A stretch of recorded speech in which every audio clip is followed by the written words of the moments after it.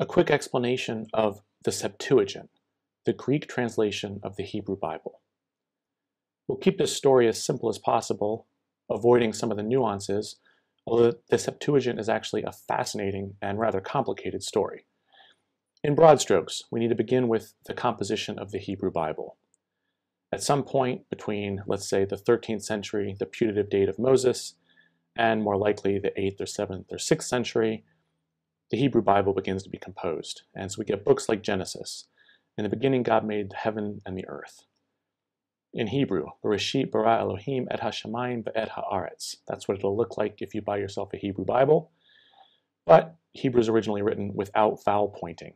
So that's an entirely consonantal text. And the little dots in line 2 are the vowels which were added at a later date to clarify how to vocalize the text, how to pronounce it. That will become an important part of the story in a little bit. So at some point, the Hebrew Bible is composed, begins to be composed in bits, book by book, and of course it gets copied. Scrolls get copied, and then copies are made from those copies. Now, the Hebrew scribes showed a remarkable degree of care in copying the Hebrew text. And from whatever time these first books are written, put here the 10th century just as an arbitrary date, perhaps more likely the 8th or whenever, a long, long time ago, the Hebrew Bible gets composed. Before the discovery of the Dead Sea Scrolls, the oldest copies we had of the Hebrew text were medieval copies. What was remarkable is that when the scrolls were discovered in 1947, to a great degree, the texts in the scrolls, 1,000 years older than the previously held copies, were often letter for letter the same as what we had in the 12th century texts, the medieval texts. So on the whole, although a text is copied from a text and so on, and we all know that errors can creep in, on the whole, the text of the Hebrew Bible was carried out with great care. And we have something, in most cases, pretty close to what was written a really long time ago, which is a remarkable feat. We're not talking about Hebrew text criticism, so we will keep the story moving forward. Why do we get a Greek translation of the Hebrew Bible, and when? Well, the next story is Alexander the Great conquering the entire Near East, from Macedonia in the center of your map, eastward through Asia Minor, all the way through Iran, into India, and south through Palestine and Egypt. And the important thing for our story is that that meant Greek became the lingua franca of Alexander's empire. So Jews, even some in Palestine, in Israel, began to use Greek. And in Egypt, where there was a large Jewish population, Jews spoke almost entirely Greek. And that means that while Hebrew Bibles were being copied, in the 3rd century, the Hebrew was translated into Greek. According to the legend, the oldest version of which is in a book called the Letter of Aristeas, the emperor of Egypt wanted to build his library at Alexandria, the greatest library in the ancient world. And he said, I heard the Hebrews have a really important book. Let's get a copy. Let's get a translation made. So they sent to Palestine and had 72 wise men come down, versed in all sorts of wisdom. And in the more expanded version of the legend, these translators were put in separate cells. They each took the Hebrew scrolls and made their translation. And on the same day, they emerged from their separate cells. They hadn't been allowed any communication with each other. And all 70 or 72 translations were exactly the same, word for word, which showed that God had supervened over this translation, had approved of it, and had ensured that it was made with essentially a form of inspiration. The symbol for the Septuagint, which you'll see most often, is LXX, that is the Roman numeral for 70, because of the legend of there being 70 translators, or again, sometimes in some versions, 72 translators. So we now have Hebrew copies being made and Greek copies being made. So at the same time that there's Hebrew copies, there are Greek copies. what kind of care was shown with the Greek copies? Now we need to introduce a bit of complexity to the story. We need to say a bit about Hebrew, the Hebrew language. So we'll go back to the fact that Hebrew is written without vowels, and we'll put up two Hebrew words, and I'll show you why in a little bit why I picked these two Hebrew words. This is the verb yirshu. It means to possess. And this is the verb yidrashu. It means to pursue. You can see that those two words look quite similar. They differ only in a single consonant, and the consonant is shaped quite similarly. In fact, all the more so in ancient Hebrew handwriting. So the word on the left means possess, the word on the right means seek. All right, we're gonna focus on a quotation from the book of Amos. So let's imagine originally in the book of Amos, in the 8th century BC, Amos writes, Yirshu, they will possess. And that gets copied into some Hebrew manuscripts as Yirshu. But it gets copied into other Hebrew manuscripts accidentally as Yidrashu. Those similar yellow letters get confused. When the Septuagint gets translated, what version did it use? Well, if it used one of these Hebrew texts which said Yidrashu, or even if the translator simply misread Hebrew which said Yirshu, he's going to have in Greek the word seek in this quotation from Amos. And that's going to get passed on through copies of the Greek. At the same time, Greek translators, despite the pious legend that they all sat down and did this at once, and the books came out exactly the same, occasionally corrections are made to the Greek, and someone says, you know, I want to have another look at the Hebrew. So periodically, someone will have another go at the book of Amos, and will use a Hebrew manuscript that has Yirshu, possess. So you have Greek manuscripts that say possess and that say seek, and you have Hebrew manuscripts that say possess and that say seek. By the 1st century, there are a variety of readings in Hebrew as well as in Greek. There's multiple manuscripts in different places. Judaism is a trilingual community. They're using Hebrew, Greek, and Aramaic. For the most part, we're going to leave Aramaic out of this story because it just complicates things too much. So the question then is, in the 1st century, when the New Testament is being written, when Christianity is having its origins, and you have Christian leaders citing scripture, what was in their Bible? When James steps up at the apostolic conference in Acts 15, and he settles the controversial issue of including the Gentiles in the people of God, and he cites this passage from Amos, is he reading a Hebrew Bible, or an Aramaic Bible, or a Greek Bible? And if he's reading a Hebrew Bible, does it say possess or seek? Let me just illustrate why I've chosen this example by looking at James's quotation. James settles the question of what to do with the Gentiles by quoting Amos 9:11. In the Hebrew, the passage reads as follows. God says, "In the end times I will raise up the booth of David, which has fallen. Why will I restore Israel's fate? Why will I raise up the house of David? So that the house of David, the Israelites, may possess the remnant of Edom and all the Gentiles." That is, God promises, I'm going to restore Israel's fate so that they take over the world. They take over Edom, their old enemy, and they possess the Gentiles. Well, that doesn't look like a very promising quotation for James to use to settle the question of, can Gentiles be part of the people? But that's not the version James quotes. James stands up and says, brethren, what the Holy Spirit is doing agrees with the prophecy. As Amos said, and here's what James says in Acts 15.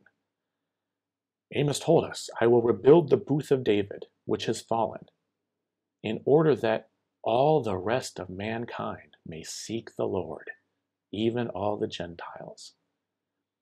Well, that's beautiful, and that sounds like Amos was predicting there would come a time when all of mankind would seek the Lord, even the Gentiles.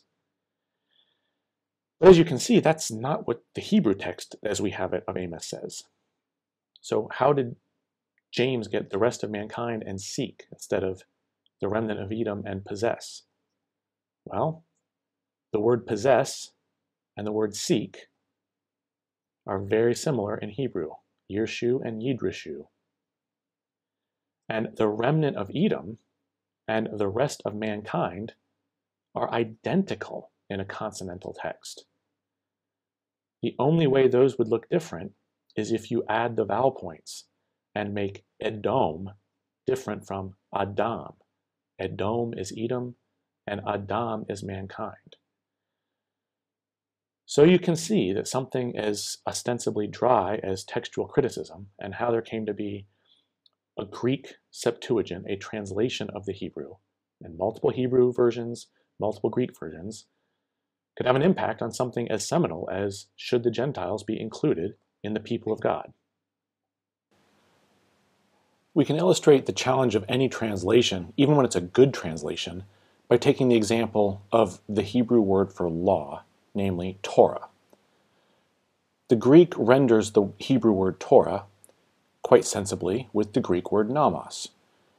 Now, Torah basically means law, and nomos in Greek basically means law. So there's not a mistake or any sort of problem in the translation. There's nothing tendentious about that. But as is the case with any translation, and if you've worked with translations at all, you will be familiar with this issue, every word has a semantic range. So Torah can also mean instruction, or it can mean commandment, or it can mean law, as in like law for a whole community. Nomos also has a semantic range, and the semantic range overlaps with that of Torah. They both mean commandment or law, but nomos also means things in Greek that Torah doesn't mean in Hebrew. Nomos can mean a principle in Greek. Nomos also can mean custom.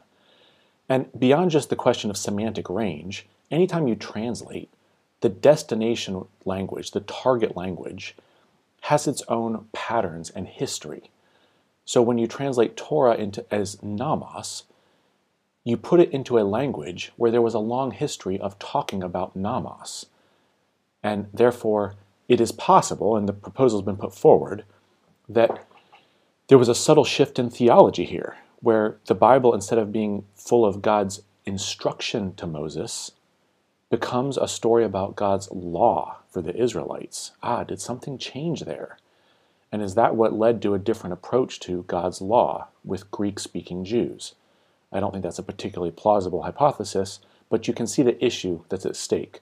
No two words in two different languages will have the same semantic range. To give a couple different types of translation issues, there is some evidence, although really quite little, that Hellenistic instincts and priorities influenced the Septuagintal translators' choice of terms. Let's take a case where we have a sort of jarring expression, like in Psalm 18, "My God is a rock." We all know what the psalmist meant. He means something like God is a firm and steady foundation. But for a Greek translator, let's say in the 2nd century, in a world where Jews have become accustomed to mock pagans for the fact that they do in fact build temples around rocks and call them gods, it would be quite unpleasant to put in one's own holy writ, "My God is a rock." So you avoid this scandal by saying, and as the Septuagint has it, "My God is a firm foundation." Quite faithful to the intent, and this is what gets called in contemporary translation discussions, dynamic equivalent. Firm foundation is not what the word rock means, but the idea of the whole expression in Hebrew is conveyed accurately enough by the whole expression in Greek.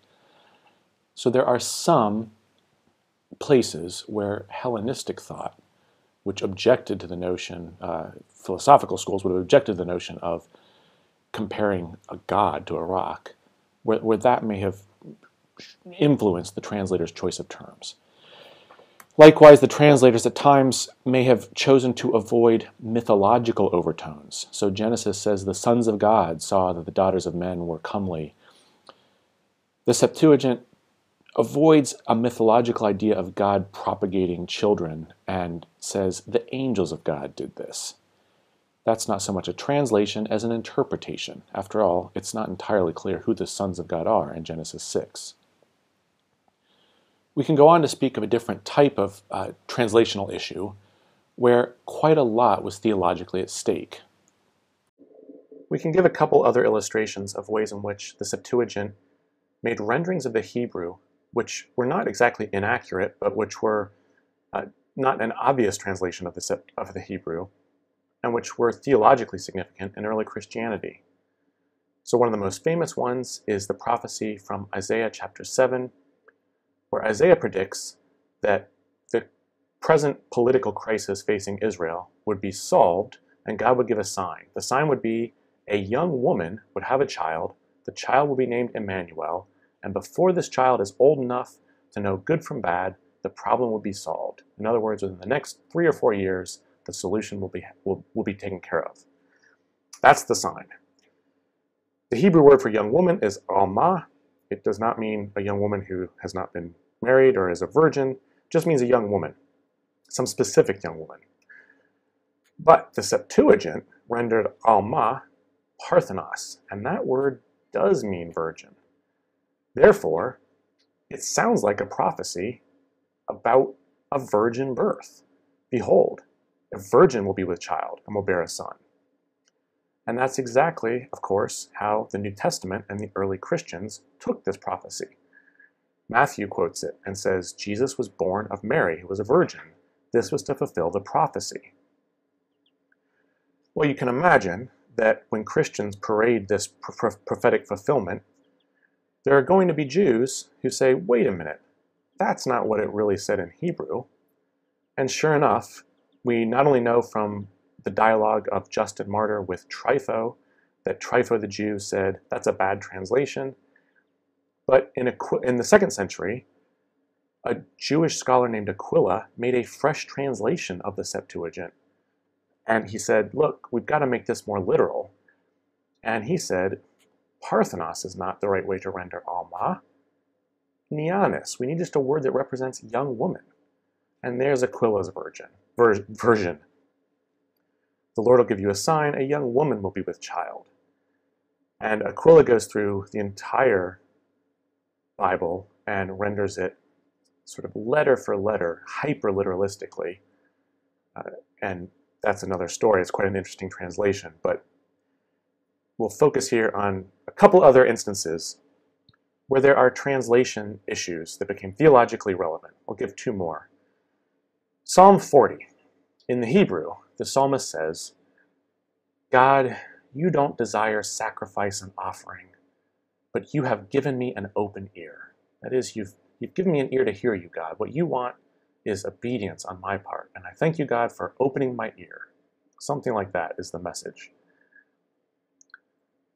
For complicated reasons, the Septuagint ends up with a text that says, sacrifice and offerings you do not desire, but you have prepared for me a body. Now, that obviously is not at all what the Hebrew says. And in this case, the book of Hebrews takes the psalm as what Christ said when Christ entered the world. That is, Hebrews takes this mistranslation, makes it the words of Christ, and applies it to the incarnation. When Christ came into the world, he said, sacrifices and offerings you do not desire, but, God, you have prepared for me a body. There's a case where an accidental mistranslation led to kind of a major theological idea for the author of the book of the Hebrews. Namely, it refers to the incarnation. We could do this all day. I'll just do one more. Psalm 116. In the Hebrew, the psalmist says, I remained faithful even when I said, I am greatly afflicted. That is, I did a little bit of whinging. I said I'm greatly afflicted, but I remained faithful when I said that. All right, that makes sense. The Greek is a tad different. It says, I believed. That's kind of like I remained faithful. And instead of saying, even when I said, and going on with the quotation, it punctuates it differently. It says, I believed, therefore I spoke. That's not a terrible translation, but Paul will then quote this passage from the Psalm in the Septuagintal form as being some sort of lesson about faith and speech. And so Paul says, we have the same spirit of belief as Scripture says.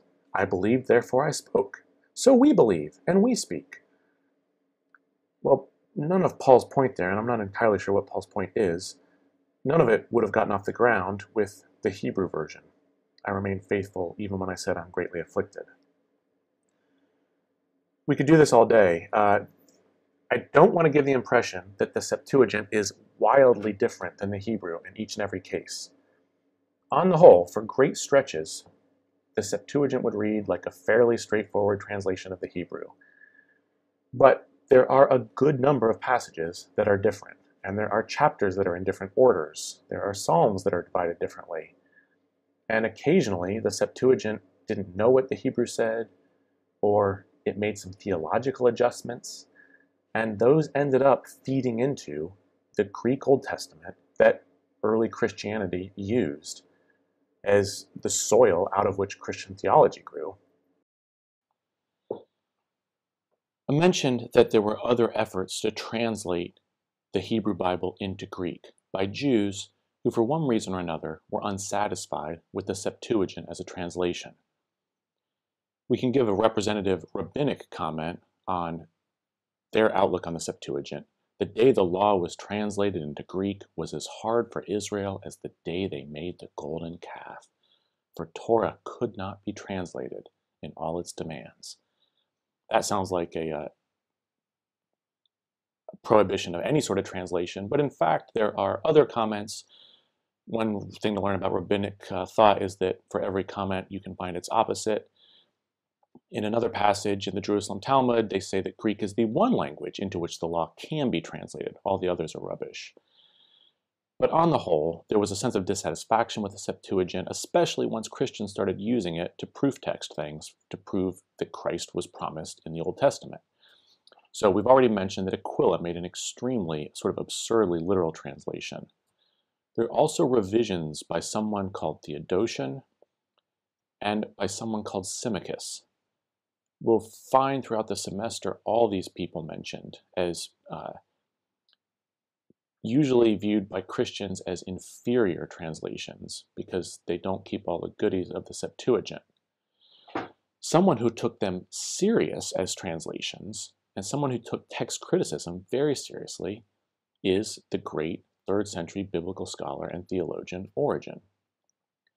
Origen said, wait, this is too many different things to deal with. We need to get to the bottom of this and establish once and for all accurately the text of the Septuagint. So Origen made what is called the Hexapla, 6 columns.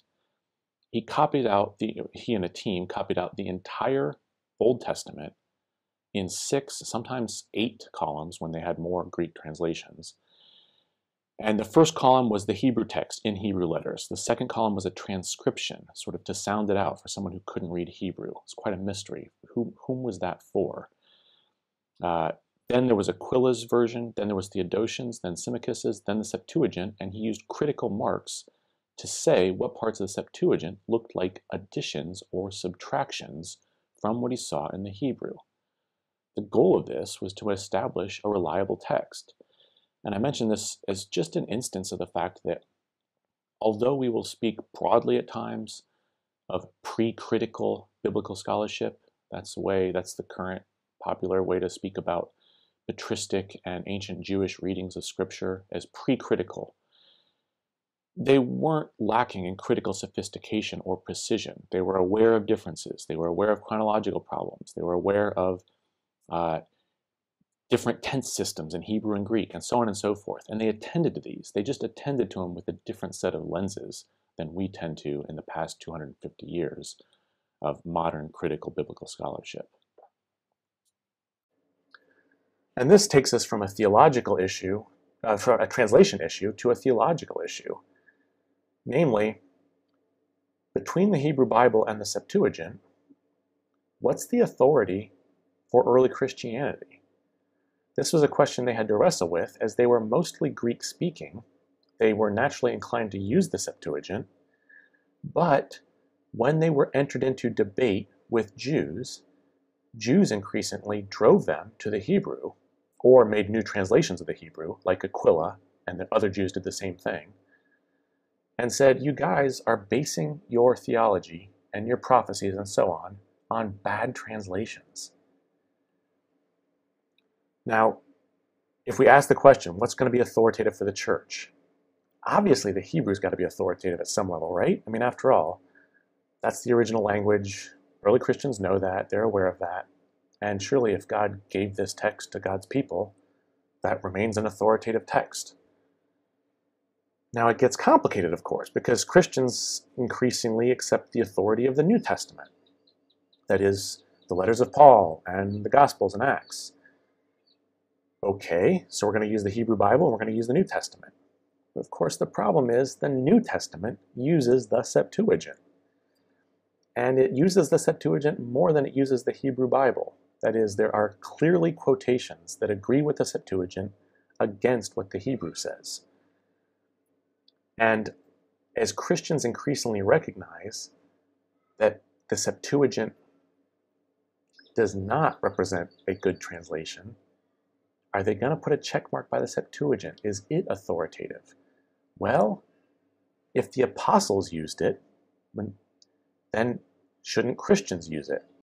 So long as Christians were convinced that the Septuagint was an inspired and perfect rendering of the Hebrew, there was hardly anything to address. But when they were increasingly forced to face the fact that the Septuagint wasn't in every case an accurate rendering, it became more difficult.